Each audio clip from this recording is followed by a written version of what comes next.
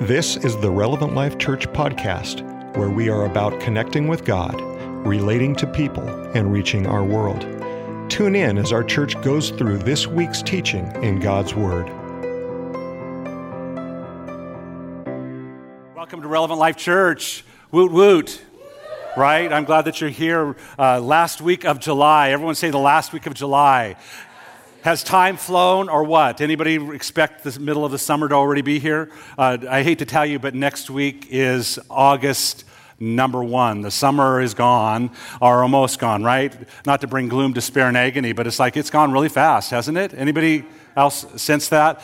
Today we're glad that you're here. We're finishing up our last sermon on Crash Course, a sermon that I'm excited to preach, a sermon I'm excited for you to hear, hoping that you hear, praying that you hear, asking the Holy Spirit to impart into your spirit something deep, not just an idea, not just a feeling. How many we know we don't walk by feelings, but we want God's truth? How many say, I want God's truth? But before we get there, I want to give you a couple just quick announcements. Young adults, this Wednesday, we're gathering together at Pastor Trenton and Pastor Allie's house, and we're excited to get back out. I'm a young adult at heart, so I'm going to be there, and we're going to rock the barbecue and have some fun. But you need to register by tomorrow, so make sure you do so. I know that we've had some that have come back and go, well, we want our kids, and we're not saying we don't want your kids, but we don't want your kids. We love your kids, but we really know that space is limited. But also, we know that sometimes parents need a break from their kids. And so we're trying to give an avenue for you to have a break from your kids and for you to get refreshed and just to build and step into relationship and say, that's good.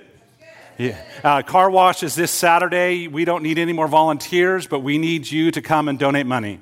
We need you so we can wash your car. Well, not we. I'm putting myself in their boat, but so they can wash your car. The youth group can wash your car. Go mudding or something before you come. Would you do that? Go make it worth the money that you're going to donate, the hundreds of dollars. I guarantee if you give them $100, they'll wash the underside of your car. Oh, come on. Blue Elephant does it for 14, so what's the deal if they give you $100, right?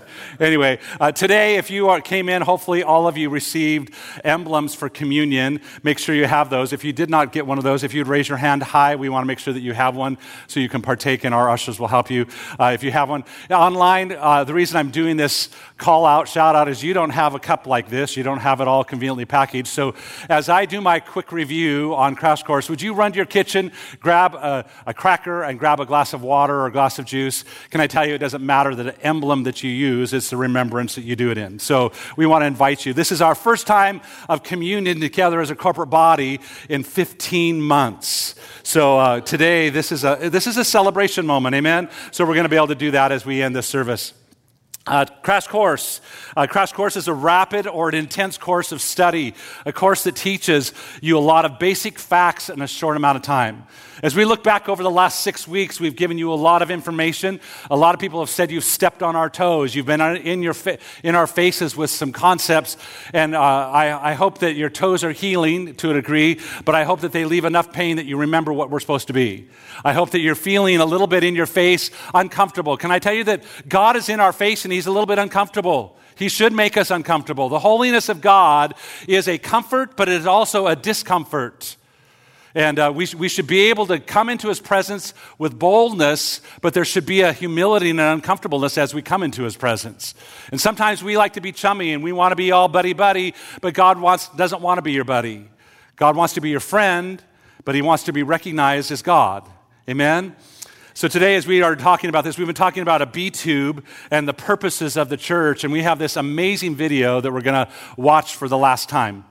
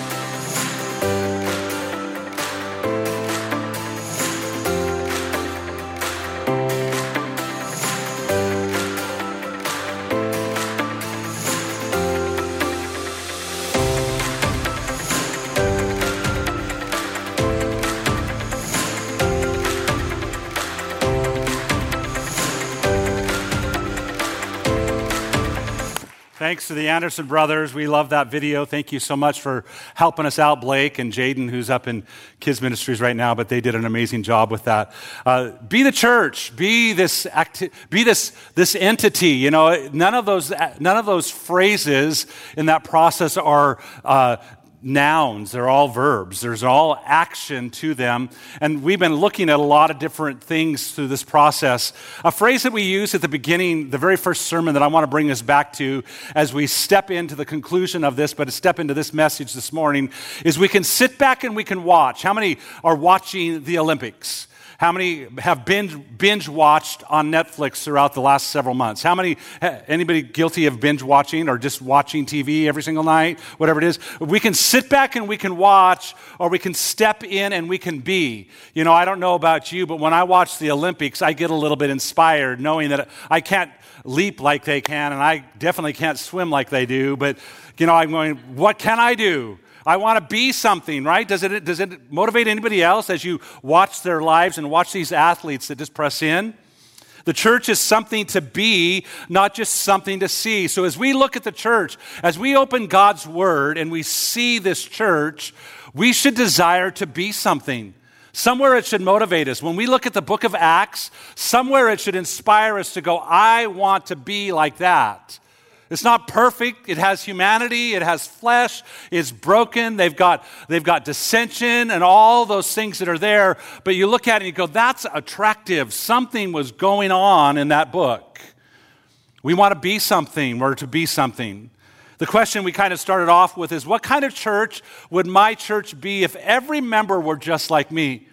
When you step into this concept of going, if you are the church and you were the church and everyone looked just like you and participated just like you, what would the church look like? Would it be a healthy church? Would it be an unhealthy church? Would it be an active church? Would it be a church that is a spectator church? Would it be a church that participates in giving and serving? As we've been walking through the process, we had a question every sermon. What kind of church would my church be if every member reached the lost just like me? What kind of church would my church be if every member served just like me? What ministries would we have if you were the only one in the church? What kind of church would my church be if every member grew and discipled others just like me? Last week, Pastor Larry preached an amazing message, and he asked the question, what kind of church would my church be if every member fellowshipped just like me?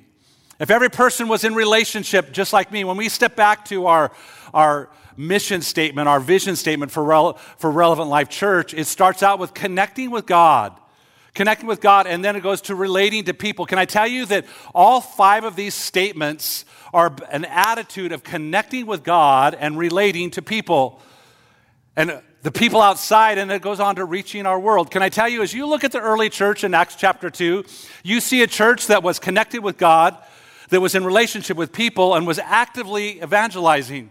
Their church it says that thousands were being added to their number daily. We look at that and we go, do we want to be part of that kind of church? Do we want to be part of that kind how many want to be part of that kind of church? Can I tell you, as you raise your hand, you have to step back and go, am I that kind of church? Are we expecting that to happen from somebody else? Are we expecting someone else to do it, or am I going to do it? Say, I'm going to do it. Oh, come on, that wasn't convincing. Say, I'm going to do it. There you are. Today we want to talk about worship, this aspect of worship. Worship is life. Everyone say worship is life. Title of my message this morning, worship is life. Worship is not just a way of life. Worship is not just an event in our life. Worship is life. Worship is life-giving. How many find life-giving when you worship the Lord? When you go through the functions of raising your hands and clapping your hands. But can I tell you today, we're not just talking about what you get or the life that you get when you go through a function of worship like we think in a corporate body. Today I want to talk about worship being life. The life you live is your worship. The life, everything you do in your life is worship unto God. What kind of church would my church be if every member worshiped God just like me? What kind of church would my church be if everyone lived just like I live? What kind of church would it be that the community would look at? Would they see Jesus or would they not? Would they see someone who sacrifices and willingly lays down their life for God, or would they see someone who's self-absorbed and cares only about themselves? Worship is the response of God's people. That phrase in this statement is worship is the response to God from the people who are in relationship and worked and grew and filled the church that Christ built. Worship is a response to the recognition of who God is and what he asks of us. Jesus comes in Matthew chapter 22, and he gives us a really bold statement, a statement that is beyond our ability to even ascribe to, but we get motivated by it. He says in Matthew chapter 22, and he said, one came to them and said, what's the most important commandment?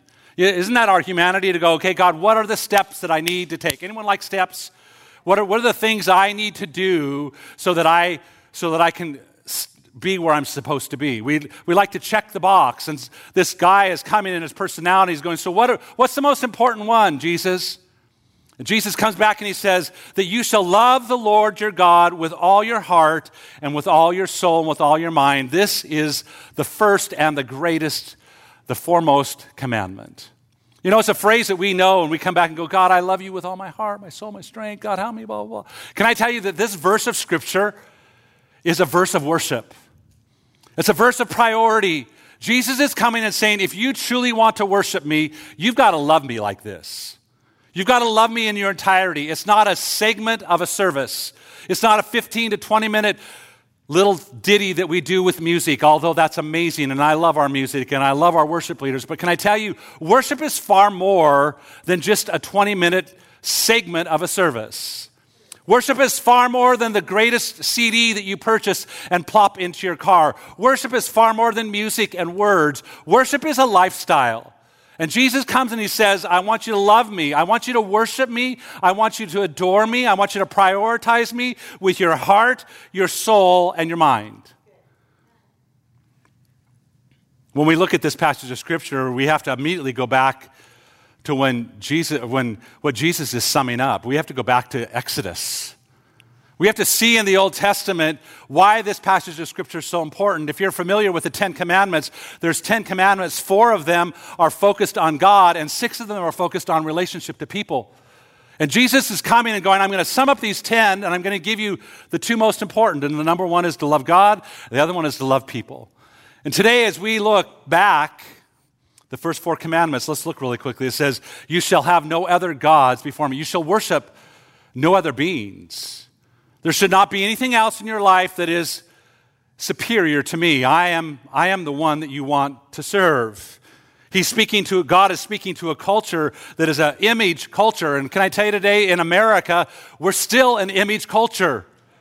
We're still an image culture. You say, well, I don't have an image, but we can sit and we can step back and we can almost, in a sense, worship sports or worship a musician. We can get lost in this process of image. Anybody get concerned about your image? Can I tell you that that's self-worship? When you're worried about your image and about what people are perceiving of you rather than going, no, it's not about me, it's about him. The second one is you shall not make for yourself an image in any form. The third one is you shall not misuse the name of the Lord your God. And the fourth one is to remember the Sabbath day by keeping it holy. Those first 4 commandments, if we were to go back in time, were forms, were patterns, were instructions of how we are to worship. Jesus did not come in and do away with those. He came and basically said, I'm going to sum it all up and say this. It's not just the Sabbath day, it's every day. It's not just a moment in a service. It's not just a function you do. It's every function that you are.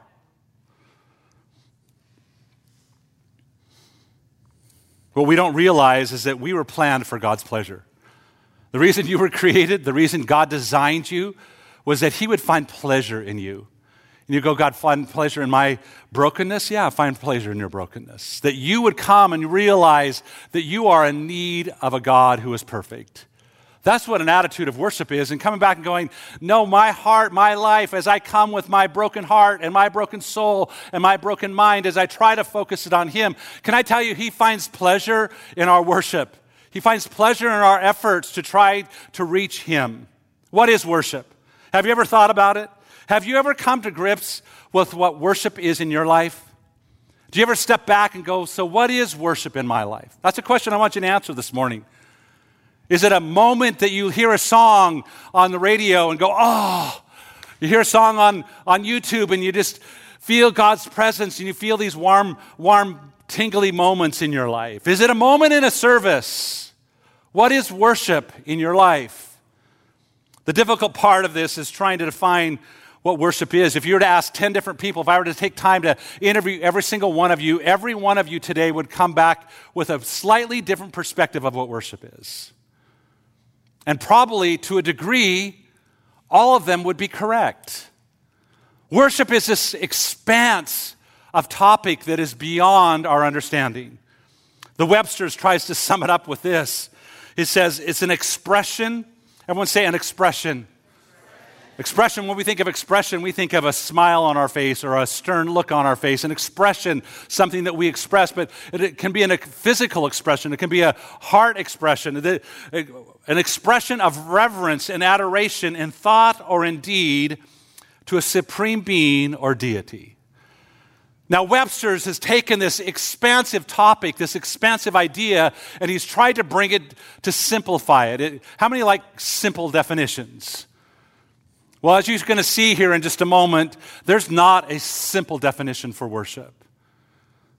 As you're going to see in a moment, we're not going to go through all of them because we'd be here all day, but there are over 100 words and forms throughout the Old Testament and the New Testament that stand for worship. It's not wrapped up in one word. Here in our culture, we've tried to adapt it and go, no, this is worship. Let's define it. It's a segment of time in a service. And God's going, that's not worship. You have one small little thing that you've tapped into of what the concept of worship is. And today you're saying, well, Pastor Kevin, I'm content with that form of worship. But I want to be so bold to say God's not content with that form of worship. God loves it when you come and make a joyful noise. God loves it when you come and you recognize Him. But God wants more than 20 minutes of your life. Jesus came back and says, I want you to love me with all. Everyone say all. All your heart, your soul, and your mind.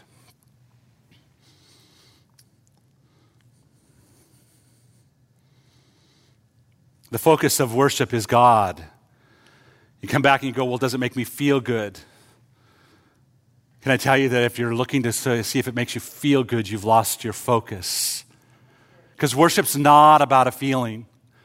You know, we can be moved by music. We can be moved by the lowering of lights. But can I tell you, it's in the hard parts of life, the hardships of life that you step into and truly worship God.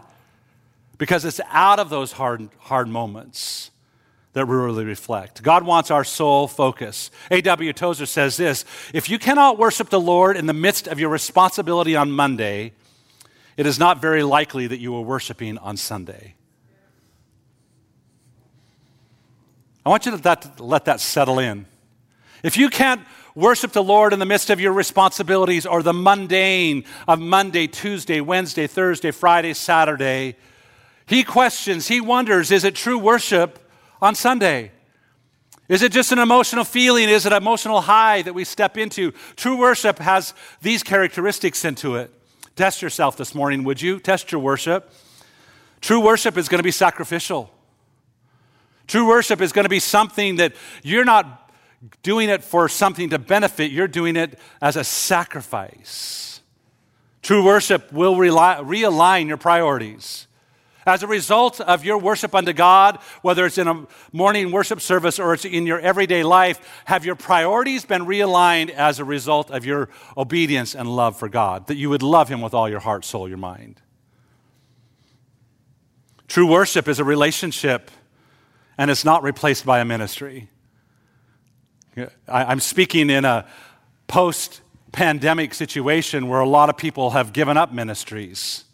So I'm calling you back to serving, I'm calling you back to ministries, but can I tell you, oftentimes people will step in and go, I'm worshiping by just ministering. Can I tell you that that is a form of worship?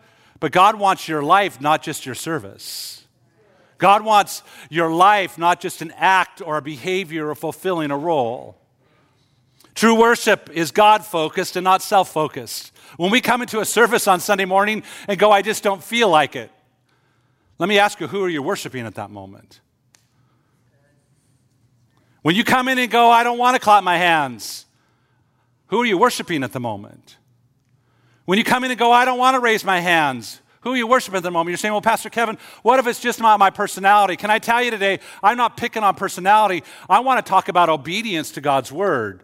The Bible says, clap your hands, all ye people. The Bible says, shout unto God with the voice of triumph. He's not speaking to a group of people that might feel it or not feel it. He's coming and going, no, I deserve this, so therefore do it. Respond. Worship, true worship, is a lifestyle. It's not just an activity. It's not just a moment that we step in as we do our devotions and prepare our heart before God. It's a lifestyle that we are to live. Leonard Ravenhill said this, worship is living with a preoccupation with God alone.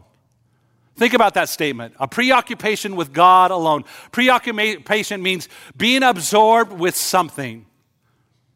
When you get up in the morning, tomorrow morning, as you get up and you have to begin your week, are you absorbed with God or are you absorbed with you? Honestly, this morning when I got out of bed, my alarm went off. I was not absorbed with God. My alarm went off and I was absorbed with my pillow. I was absorbed with the fact of going, I don't really want to get out of bed right now. Can I call Trenton and have him preach this morning? I wasn't absorbed with worshiping God at that moment. I was absorbed with worshiping sleep. I was absorbed with me. Can I tell you that all of us, 24 hours a day, however many minutes there are in a day, we can be self-absorbed or we can be God-absorbed. Preoccupation means being absorbed with something. We should be absorbed by high thoughts of God, thinking about His love for us, His goodness, His faithfulness, and His peace. The very root of worship truly comes back to this reality of what you think of God. What do you think of God? Do you think that He is just this God up there that you put in a quarter or put in a coin and He drops out your answer? That if you perform correctly, that He's going to do what you expect Him to do? That if you worship rightly on Sunday, everything is going to come together Monday, Tuesday, Wednesday, Thursday, Friday, Saturday? If we prioritize Him for an hour and 15 minutes on a day, does that mean that everything is going to be good the rest of the week? Can I tell you that that's oftentimes how American believers, how Christians, men and women think about their relationship with God? And God comes back and says, no, I want you to love me every single moment of every single day with all of your heart, with all of your soul, with all of your mind. Now, how many know that we all fall very, very short? Anybody fall short this week? Anybody else fall short today? Can I tell you that that's where we come back and we need God's mercies. We need God's grace, right? We need His divine enablement as we look into a very, very familiar passage of Scripture, probably one of my very favorites, and you're going to hear me preach on it, but I want to take the angle of worship from this verse of Scripture, 2 verses, Romans chapter 12, verses 1 and 2. Starting with there, it says, therefore. Everyone say, therefore. Therefore, I urge you, Paul comes, I implore you, I try to encourage you. Like this morning, I'm coming and I'm urging you to change your perspective on worship. I'm urging you. I'm stepping on your toes a little bit. I'm in your face about the topic. Paul's going, I urge you, I'm in your face about this. I urge you, brothers and sisters, in view of God's mercy, to offer your bodies as a living sacrifice, holy and pleasing to God. This is your true and your proper worship. Do not conform to the pattern of this world, but be transformed by the renewing of your mind. Then you'll be able to test and approve what God's will is, His good, pleasing, and perfect will. Let's look at the context of chapter 12 real quickly before we step in. Context of chapter 12 means that there are how many chapters prior to chapter 12? You guys are really good. There are 11 chapters prior to Romans chapter 12. If you've taken any understanding of grammar or any understanding of writing, you know that Paul starts off this passage of Scripture with a word, and it says, therefore.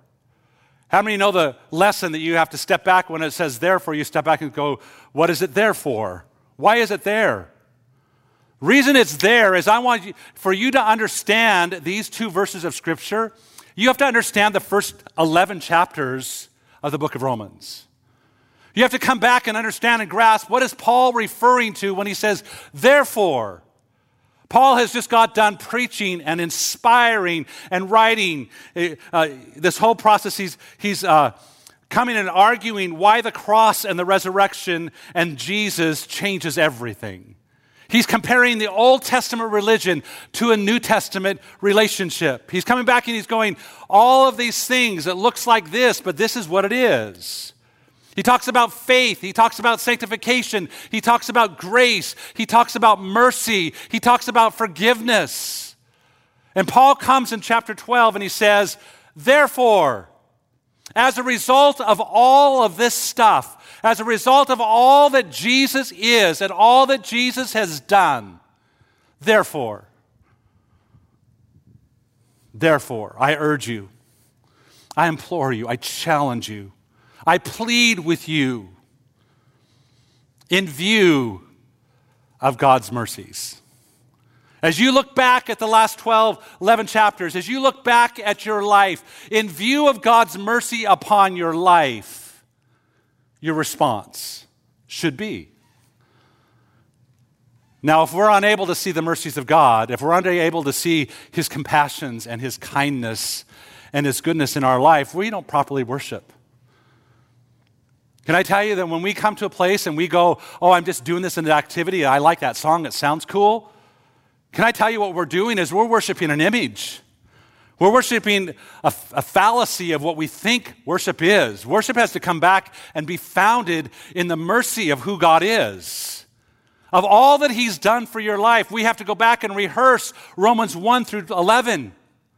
Maybe you're sitting here going, I don't know what Romans 1 through 11 is. My challenge for you this week is to go read Romans 1 through 11 to see what it is that you're partakers of. To see what it is that Jesus Christ Himself has purchased for you if you're a follower of Christ. In view of God's mercy, to offer your bodies. It's sacrificial. It's a sacrifice. It's holy. It's pleasing. And He comes on and He says, it's proper. It's the thing that is proper of us. So when we look at this passage of Scripture, we see not just an event of worship, we see a lifestyle of worship, that our proper response in view of God's mercy is that we offer our bodies as a living and holy sacrifice that's pleasing unto Him. And it's living, it's not dead. It's dying to self. It's putting to death ourselves and our self-will and our self-desires.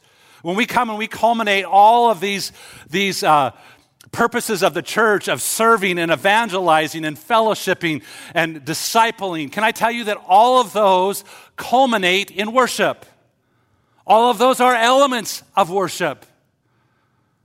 They're all something that God's expecting of us. I think so often we come and we misinterpret Scripture whenever we see this idea of worship, and we go, oh, it's an event. It's a song that they sang. It's words that they spoke. But for us to understand, we have to go back even to the Hebrew culture. The Hebrew culture is that everything you were was an act of worship unto God. There was no difference between a sacred and a secular lifestyle. It was all sacred. Everything you did, every behavior that you performed, how you lived, all of it was sacred. How you rested was sacred. How you worked was sacred. How you recreated the recreation of your life was sacred. Those were all holy things. And somewhere we've let go. And we said, well, that's secular. Can I tell you one of the most holy things you can do when you go on vacation is go and recreate? Recreate, find time with God. Not just go find self-absorbed activity, but find time that you reconnect with Him. That's why devotions every single morning are so important, that you are connecting with Him. You're creating your day around Him. So real quickly, I want to give you 4 words from God's Word, 4 worship words. 4 words that are used primarily throughout the New Testament, 3 Greek words, and I'm going to give you one Hebrew word, which is the Old Testament. Rather than trying to go through all 100, we don't have that time. Rather than trying to find the derivatives and all the different understandings, I encourage you to go look for them. But I want to give you 4 encapsulating words that will tell us how we are to live a lifestyle of worship. How we can begin tomorrow, how you can begin today, how you can walk from this room, how you can begin at this very moment as I'm dialoguing these words, and you can step back and go, am I doing? How can I? Word number 1 is humility. Word number 1 is humility. And over 171 times in the Old Testament, this Hebrew word, shakah, is used. It's the primary word. It's the primary word. When you think of worship, this word shakah is the most important one that rises above. And it says it is to prostrate, to bow down, to crouch, to fall down, to humbly beg, to make, to stoop. It's an activity. It's an attitude of heart and mind, but it's also a physical activity. That process of laying yourself out before God. You know, the Old Testament, when you would see a priest come in to the Holy of Holies, the very first thing that they would do after they've done all their processes is they'd come in and they would lay prostrate before the Lord. Their arms out to their sides. Can I tell you today that you and I are kings and priests unto God? That as we come into God's presence, our very first response, our very first attitude is not an attitude of entitlement. It's an attitude of humility. It's an attitude of bowing down and recognizing your need for God, recognizing who He is and how holy He is. Psalms 95:6 says this, "Oh, come, let us worship and bow down. Let us shakah and bow down. Let us kneel before the Lord, our Maker." Worship involves this aspect of surrendering our lives. When we look at this verse of Scripture in Psalms 95, it says there's a reason that we bow down. There's a reason of recognizing that it comes and says, let us worship and bow down. Let us kneel before the Lord. What? Our Maker. The God of all creation. He created you. He created me. He created the sky and the grass and the trees that we take pleasure in. He created the mountains and the birds and the animals. To come back and go, God, there is no one that's like you. I am humbled by your creation. I'm humbled by your mercy. I'm humbled by your response to me. A similar word in the Greek, bringing it back to the New Testament, a Greek derivative of this is in John chapter 4. I want to remind you that Jesus, as he's speaking, is not speaking Greek. Jesus is speaking Hebrew. We look at the New Testament and we see it translated in Greek, but Jesus was Hebrew. He wasn't Greek. So Jesus is coming and he's teaching and he's imparting these truths. In John chapter 4, he says, "Yet a time is coming and now has come when the true worshipers will worship the Father." A derivative of shakah, a Greek translation of shakah. Will worship the Father in spirit and in truth, for they are the kind of worshipers the Father seeks. God is spirit, and his worshipers must worship in spirit and in truth. It's a humility. It's an attitude to go, it doesn't matter where I am. It doesn't matter what style of music I'm listening to. Can I tell you the war that we have still raging in the church is, do we do hymns or do we do choruses? Oh, I don't like it. It's too loud, or it's not loud enough, or it's too dark, or it's too light. Can I tell you, it's not about our preferences. It's about an humility to God to go, God, I can worship anywhere, any place, any time, amongst any circumstance. It's a posture of our hearts. It's a posture of our minds. Because we're not worshiping a song. We're not worshiping a sound. We're not worshiping a light that turns on or doesn't turn on. We're worshiping the God who created everything. It's a recognition. It's a posture. It's a humbling of ourselves to go, God, it's not about me. Can I tell you that all of those things that we come in and we begin to war over in the flesh are a thing called preferences. And can I be in your face so strongly to say this? God doesn't give a flip about your preference. He doesn't care about your preference. He cares about your obedience. He came to David and he goes, David, your sacrifices, I'm glad that you brought your sacrifices. It smells good. I want a piece of beef.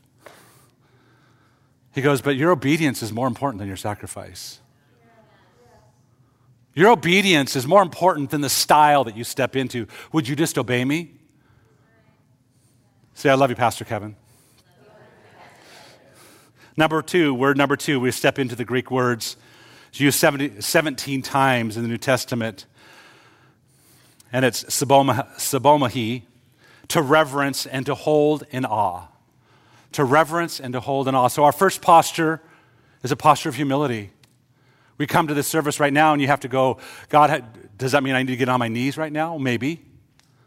Maybe in the middle of a service that you lay prostrate before him. Maybe there's this place that you come and go, no, I'm going to stand in awe. I'm going to hold him in awe of who he is. I'm going to step back and go, no, an awe of wonder of who he is.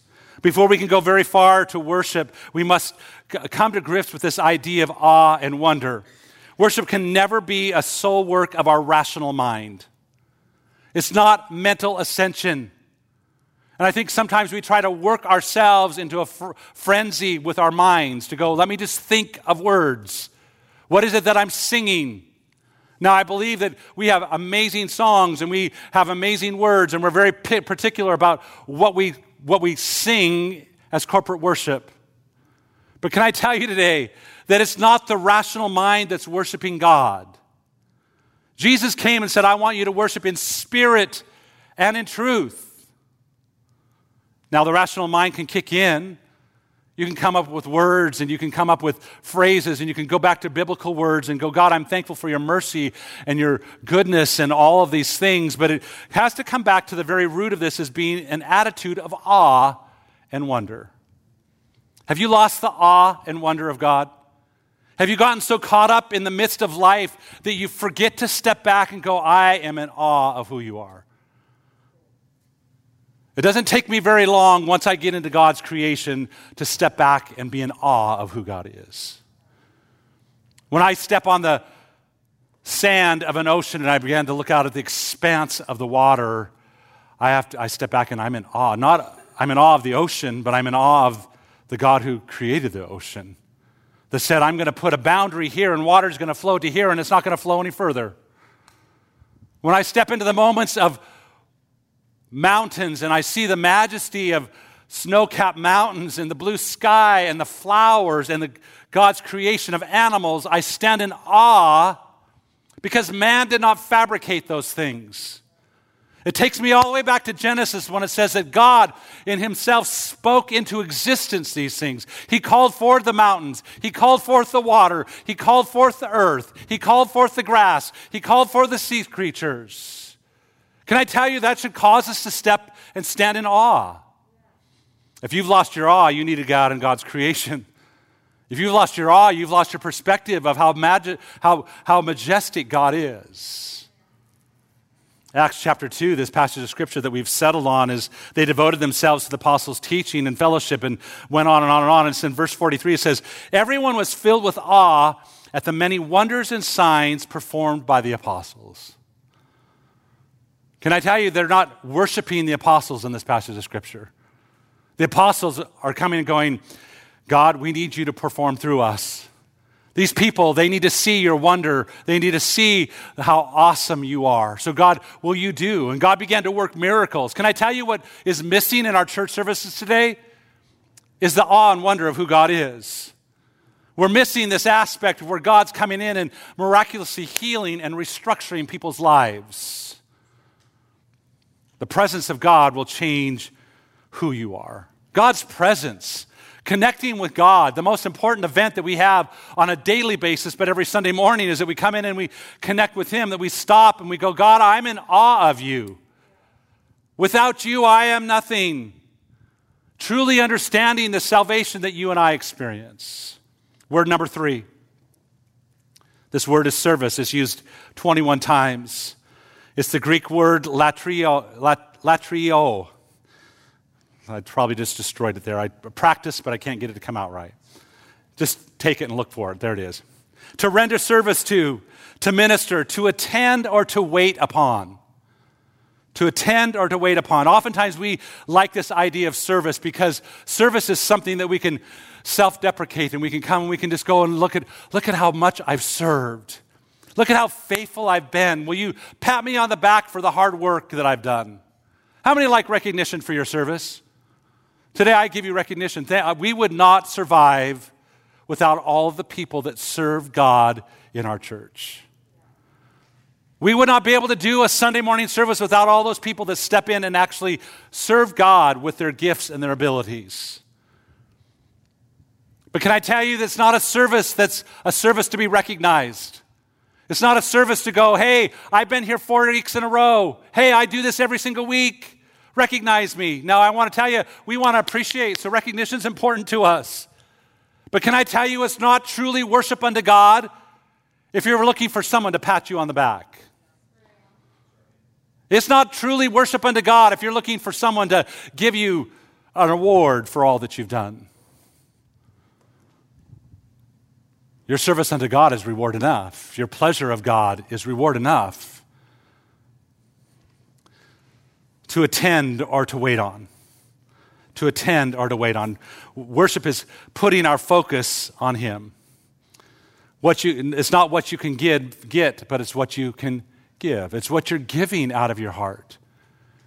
As we step into this process, we step back and we go, so is it this humility, this awe and wonder, this service, that out of our awe and wonder, we want to serve a God and make it about Him. We want to attend to His needs. When we look at this word here, it's in Romans chapter 12, and it says that you would offer your bodies as a living sacrifice, basically saying, God, whatever you ask of me, I will do.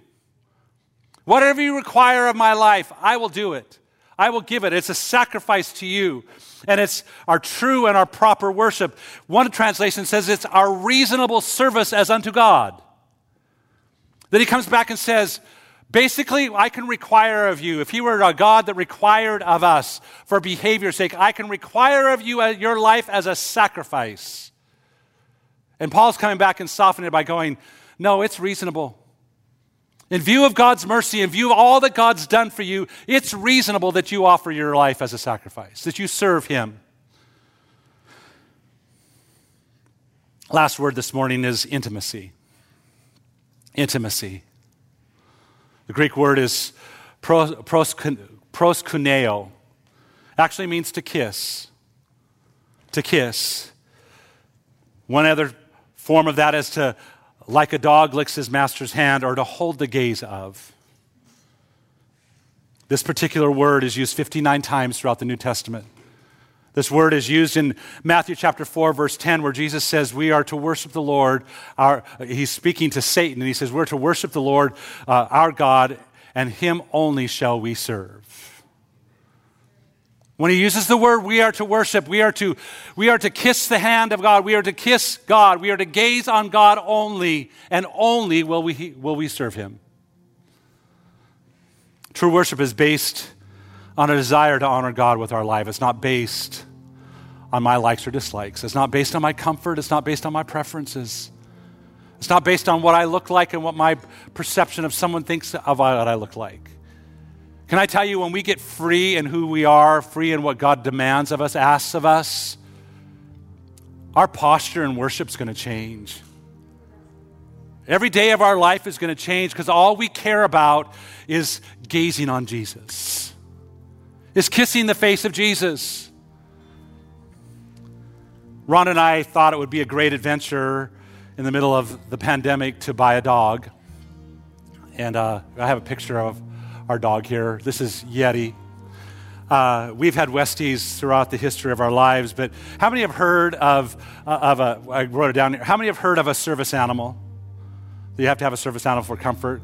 I'm declared a service human for my dog. Yeti, when she came into our lives, she was spitfire, spastic, hyperactive, great personality, but she has a genetic disorder called CMO. It impacts her jaw, impacts her ability to lick, impacts her ability to eat. She's a very high maintenance animal, We've had some people say, well, why do you keep this dog around? And we really feel that we have, well, one, we've become very, very attached to her, but we prayed for her. And we come to this place of going, God, you chose us to be the caregivers of this dog for whatever reason. Fortunately, she didn't end up in someone else's home that maybe they wouldn't love her like we love her. Like I said, she's high maintenance. But what I've discovered about her is this process that I'm her support human. I leave and she whines. I come home and she's ecstatic. And the very first thing that happens when I come in the door is she crawls up my leg and is wanting me to hold her. And she is not able to lick, so which is fortunately, how many don't like dog licking anyway? She's not able to lick, but can I tell you, she has this ability to nuzzle. And she will nuzzle my neck and nuzzle my beard and nuzzle my neck and nuzzle my beard. And she just is ecstatic to see me. And then after that's all done, she just stops and she gazes into my eyes. Somewhere it brings comfort. Somewhere there's this recognition to go, he's home. Can I tell you, I don't want to relate Yeti to me and God, or Yeti to us and God to me. But can I tell you that I see a symbolism that takes place in this animal? That when I come into the room, when my presence is there, she's consumed, preoccupied with my presence. Everything else goes away. Can I tell you that when we get in God's presence, everything else needs to go away? The focus of our life needs to be back on Him. Then we get in and we nuzzle into Him. We nuzzle into Him. Maybe we kiss Him. Maybe we get uncomfortable thinking about this concept of kissing God. What? I didn't write the word. I didn't use the word. Can I tell you today, there's a place of intimacy that we come in this relationship with God, of intimacy as we worship Him and we nuzzle into Him and we find comfort from Him. And then we gaze into His eyes. We gaze into His eyes and we see that God is in control. I don't know about you, but when I've really truly connected with God, when I've gotten beyond Kevin and gotten beyond my problems and gotten beyond my agenda and gotten beyond my preferences, can I tell you those moments that I know that I've connected with Him and I've gazed into His eyes, there's a sense of peace that just encapsulates my life. I would love to say that it happens 24 hours a day, 365 days a year, but I'm lying if I said that.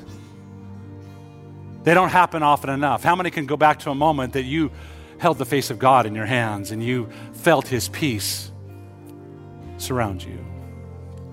A.W. Tozer says this: worship becomes a completely personal love experience between God and the worshiper. Today, as we look at these 4 words, humility, awe, service, and intimacy, I ask you today, where is it that you need to step it up? Maybe all 4 of them. As I study this week, I'm realizing, God, I don't want my worship to be about me. I don't want my worship to be distracted by something else that's going on. God, I want my worship to be about you and only you. As I close, Donnie Brannon says this: in terms of worship, we must always remember that it's not about us. It's all about Him. Here's the in-your-face statement. It's not about our likes. It's not about our wants. It's not about our preferences, or it's not about our comforts. It's all about Him with all of our heart, our soul, our mind, and our spirit. And if that goes against our likes, wants, and preferences and comfort, and at any moment it becomes about us, at that moment it ceases to be worship. Hard explanation, hard definition. I ask you today, when's the last time that you stepped into wholehearted worship? When's the last time that in the middle of life, not just on a Sunday, not an event, when's the last time you stepped into a lifestyle of worship, to offering your life as a living sacrifice unto God? Colossians 3 says this: whatever you do, work at it with all your heart, as working, worshiping, serving for the Lord, not as human masters, since you know that you will receive an inheritance from the Lord as a reward. It is the Lord Christ who you are serving. It is the Lord Christ who you are worshiping, who your focus is upon. Purpose to make worship your focus. Would you allow your life to be shifted, your worship to be shifted, your consciousness of worship to be shifted? Not just in a service, but when you come into service next Sunday, would you allow your consciousness to be shifted? I'm going to pray that God will work on your conscious level to make an intentional decision to worship God in a different way. I'm going to pray this morning that when you walk out of this room, at this very moment, you're coming to a place of, God, I want to humble myself before you. God, I humbly approach you. I want to live humbly before you. God, I want to come and I want to be in awe of you with all that you're doing. God, I want to serve you. God, I want to kiss you. As we come and we close this service in a very somber moment, in a very worshipful moment, can I tell you that communion is a symbol of worship? Communion is a remembrance of what God did for us, that God sent his son Jesus. And as we partake this morning, we're not partaking a live portion of the body of Christ, or a live ounce of his, or portion of his blood. We're coming and we're saying, God, I remember what your son Jesus did for me on the cross. In view of God's mercies, God, I'm recognizing your mercies today. Of all these things that you've done, I come and I honor. Would you take your emblems with me this morning?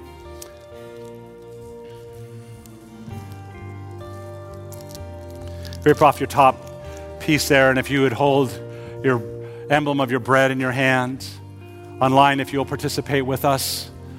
Today, as we come with the emblem of bread in our hand, God, we come and we thank you for the body of Jesus Christ. The body that it represents to us of wholeness and health. God, today we eat unto ourselves healing. God, today we eat unto ourselves wholeness. God, as we look at your body and we look at who you are perfect.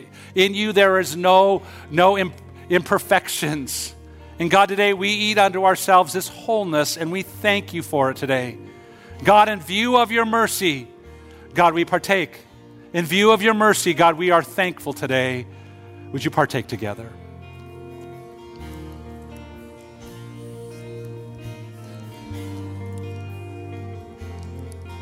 Thank you, Jesus.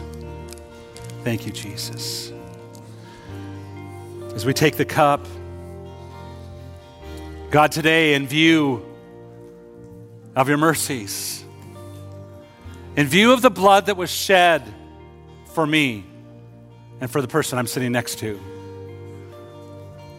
in view of the blood of Jesus that was shed for my forgiveness, to wash away my sins, to cover me.